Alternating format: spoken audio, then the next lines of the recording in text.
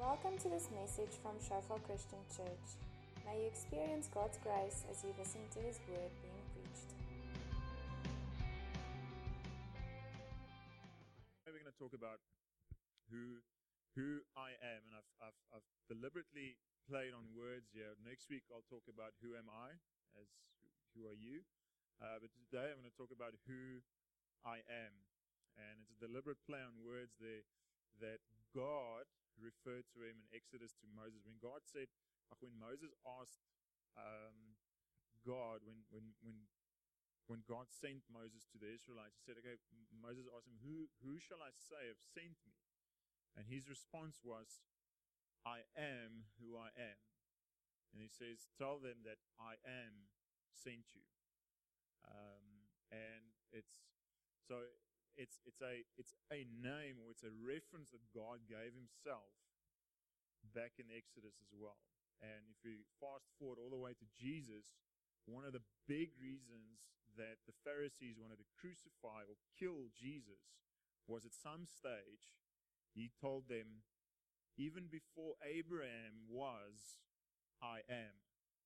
And it's the Pharisees. We look at that statement and we just like, did he not get his grammar right or what? But what he said there, and that's what the Pharisees registered, they knew that what he said there is that he equaled himself with God, the God of the Old Testament.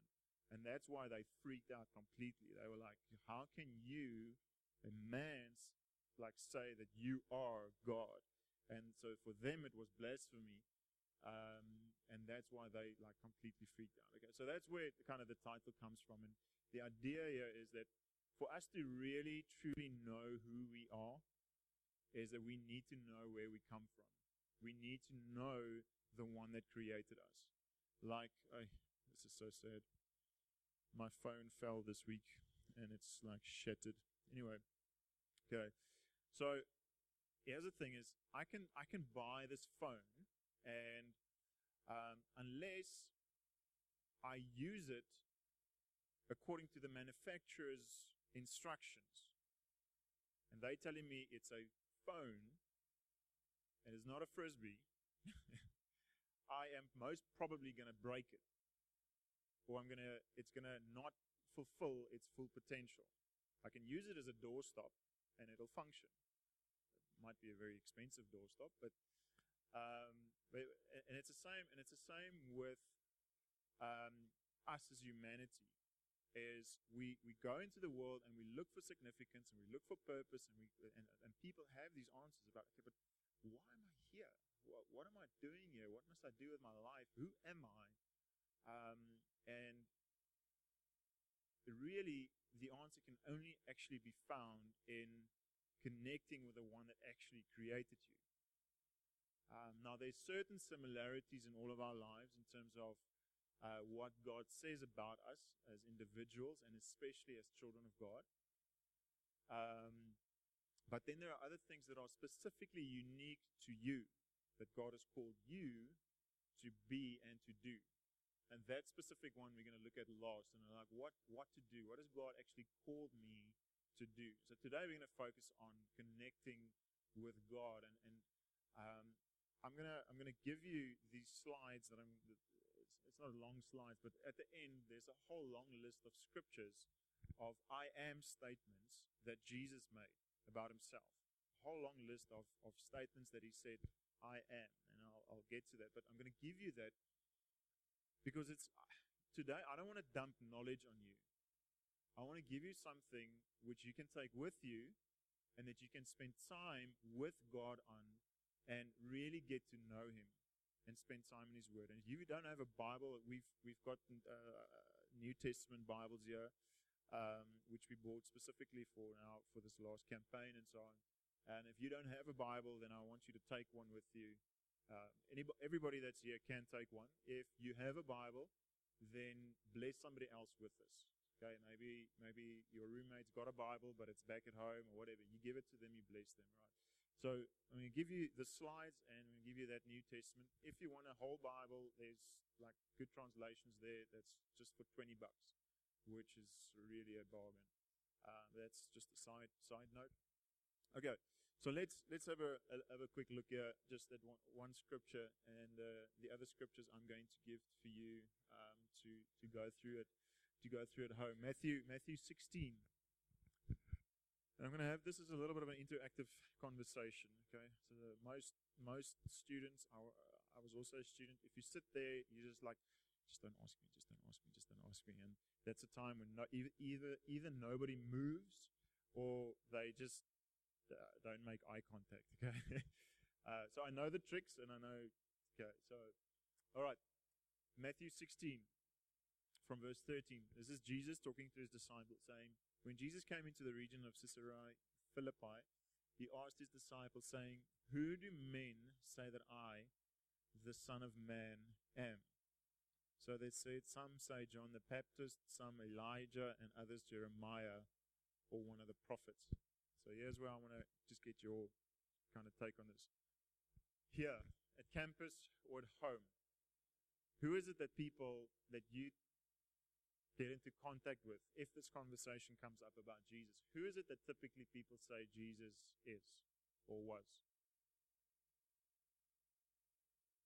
Is it? The Messiah. Okay? Anybody else? Brentford? Messiah, the one that died for them. Cool? You're very spiritual friends. Have you spoken to people that does not know Jesus? What do they typically say? Margaret? They blaspheme. Okay, so they use the name of Jesus as a curse word. You know, and the movies are popular with that as well. And that's true, especially in environments where people don't get exposed to Jesus or Christianity at all. Especially in the West, it's you ask them, do you know who Jesus is? And they all say, I thought it was just a curse word. And it's not that prevalent in South Africa because people generally know that they are relatively clued up in that part. Anybody else? Anything else that people tend to say to you? Have you ever spoken about Jesus to anybody else? Louis, Dewald, you guys have had some interesting conversations with people. Who do people say Jesus is? The man upstairs. A good moral teacher. Okay? Yeah, that's typically... some people believe that there are multiple ways to God as well, and they'd say that he is a God, or he was a prophet. And those are, and that's kind of the responses that they had there. Now, interestingly, some say Elijah, and the thing is why they say some say Elijah or the prophet is the Old Testament prophecies was talking about the spirit of Elijah that will rest on him that comes. So it's also a connotation of an expectation that they have. But here's the next part of the conversation. It says, he said to them, but who do you say I am? And so he has this conversation, and he starts a conversation out there. What does the people out there say? Who do they say I am? And then they give this response. This is typically the response. But then he goes for their hearts, and he says, who do you say I am? So Ranford, who do you say Jesus is? Okay, just before you answer, okay, I'm going to ask like 3 people, okay? But before you answer, don't give me theoretical answers, okay? I know what stands in the Bible. Who is Jesus become to you? The light of your life. How? Better direction of your life. So I'm going to give you this. I can make sense of what I'm here for. I have purpose now, per se. And I do know what's right and what's wrong. And it's not a thing that I have to read about. It convicts me in doing something. Okay, anybody else? I'd say he's my better half, or actually my better whole. Actually. He's my better whole. Okay, that's quite deep. How did he become your better whole? I think when you come to realize as an individual that you're not enough alone, but you're enough with him as a whole, not halfway in, as a whole, you know. I guess it's really just admitting to yourself that you're not in control of anything in the world, and he is. So what better than to stick with the person who's in control of everything? Cool, thanks. Anybody else? One more? One more. See, here's where everybody goes like this. Just drop their eyes. I'm not going to come down on you like a ton of bricks yet. I'm kidding. Come. Jade, come. Who's Jesus for you? He is my savior from myself, firstly. He saved me from all the things that I could have been without him. Okay, cool. Now, see, the thing is, often in church or in conversations, we know theoretically we know theoretically a lot of the stuff in the Bible, but then the question really is, does it flow out of relationship with God or not? Does the information that we get, does it make its way from our minds into our hearts, and we allow it to transform us on the inside, and therefore it will have the effect that, because I mean, there's so much information in church, in the world, everywhere, but that which will really change us is that which we allow to change us from the inside, and it's not just knowledge. I mean, the Pharisees and the guys that crucified Jesus, they were experts in the Word.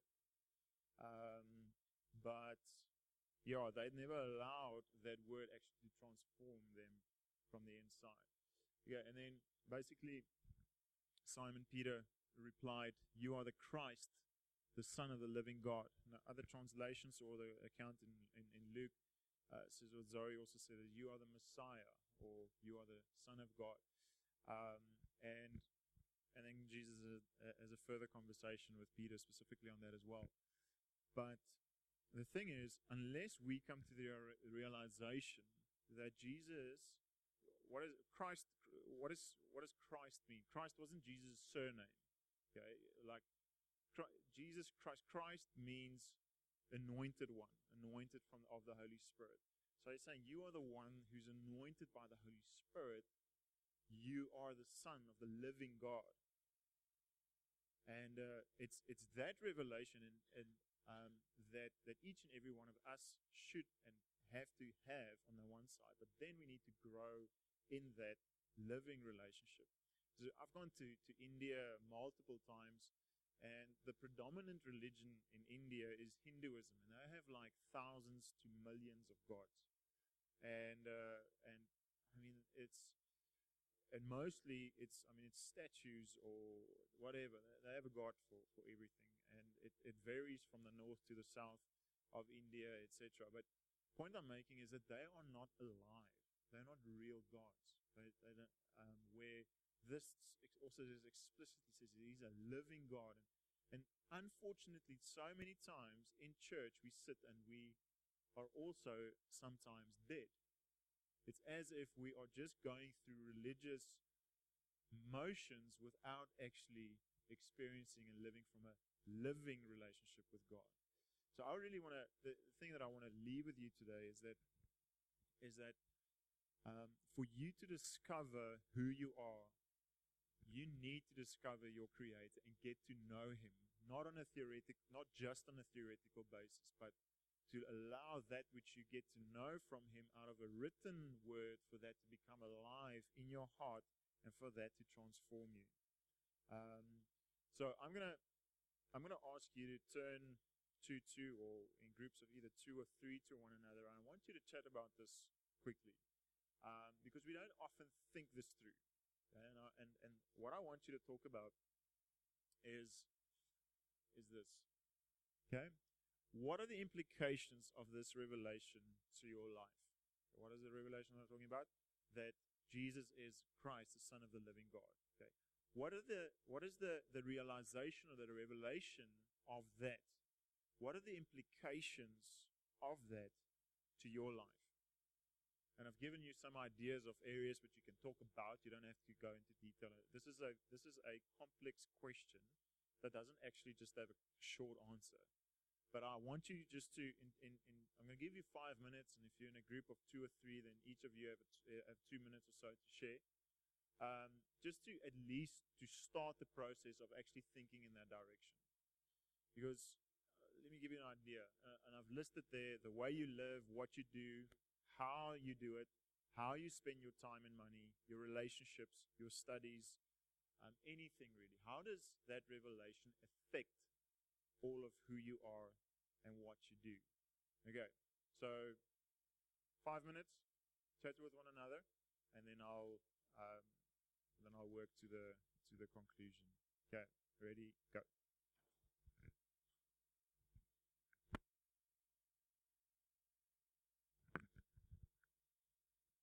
Okay.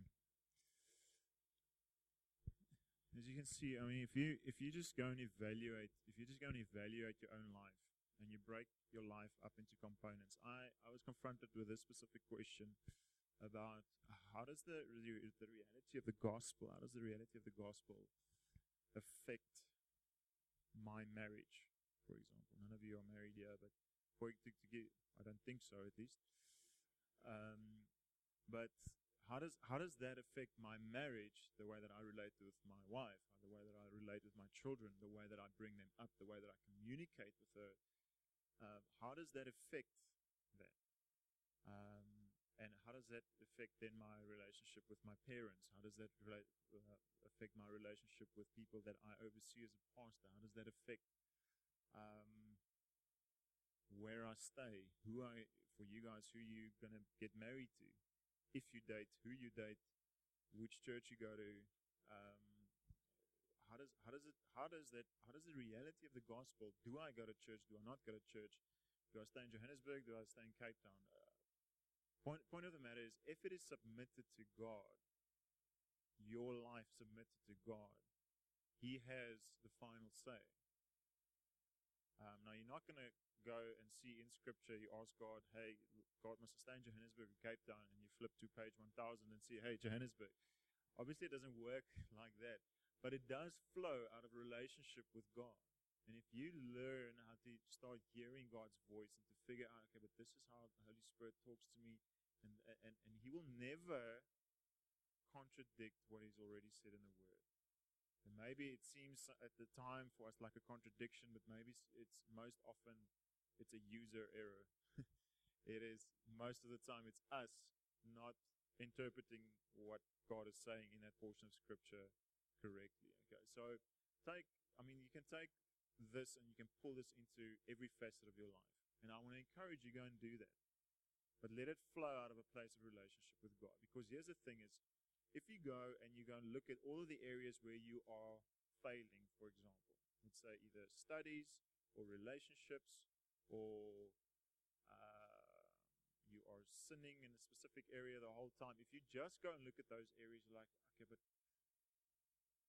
if you bring this reality into that, what are the implications? The implications is that the grace of Jesus Christ forgives you for what you've done wrong, but the grace of Jesus Christ also will enable you then to become and do what God has called you to do and to become. You can just sit and meditate on that for a year, and you will be a different person at the end of that year, just on the reality of like that. Or if you are broken in certain areas, the reality of the gospel is that God comes and actually heals broken hearts. But the problem with it again is, if it only stays head knowledge and we don't actually surrender into the process of what God is busy in your heart, then it's not going to get healed in that sense. We try to fix ourselves too often. Okay, so that is something for you to take home and hopefully into the rest of your life, to always take what is in the Word of God, what is in the gospel, and evaluate what are the implications of that to my life. If I really believe what this Word says, what are the implications to my New Testament as well? Father, thank you for the time that we could have spent here together. And I pray, God, that we would experience and live out of a personal relationship with you every day of our lives, God. Fully surrendered unto you every day of our lives. Not haphazardly, like only on Sundays or only on Fridays, but that we would live flat out every day, fully devoted unto you, fully laid down our lives and bearing our cross with you. And I pray, God, that the reality of the gospel and the reality of who you are will really sink into our hearts, not only settle in our heart, but really transform us, Lord, from the inside out, God. The areas where we are broken or the places where we struggle with, that you would come in and form us and shape us in the inside who you've called us to be.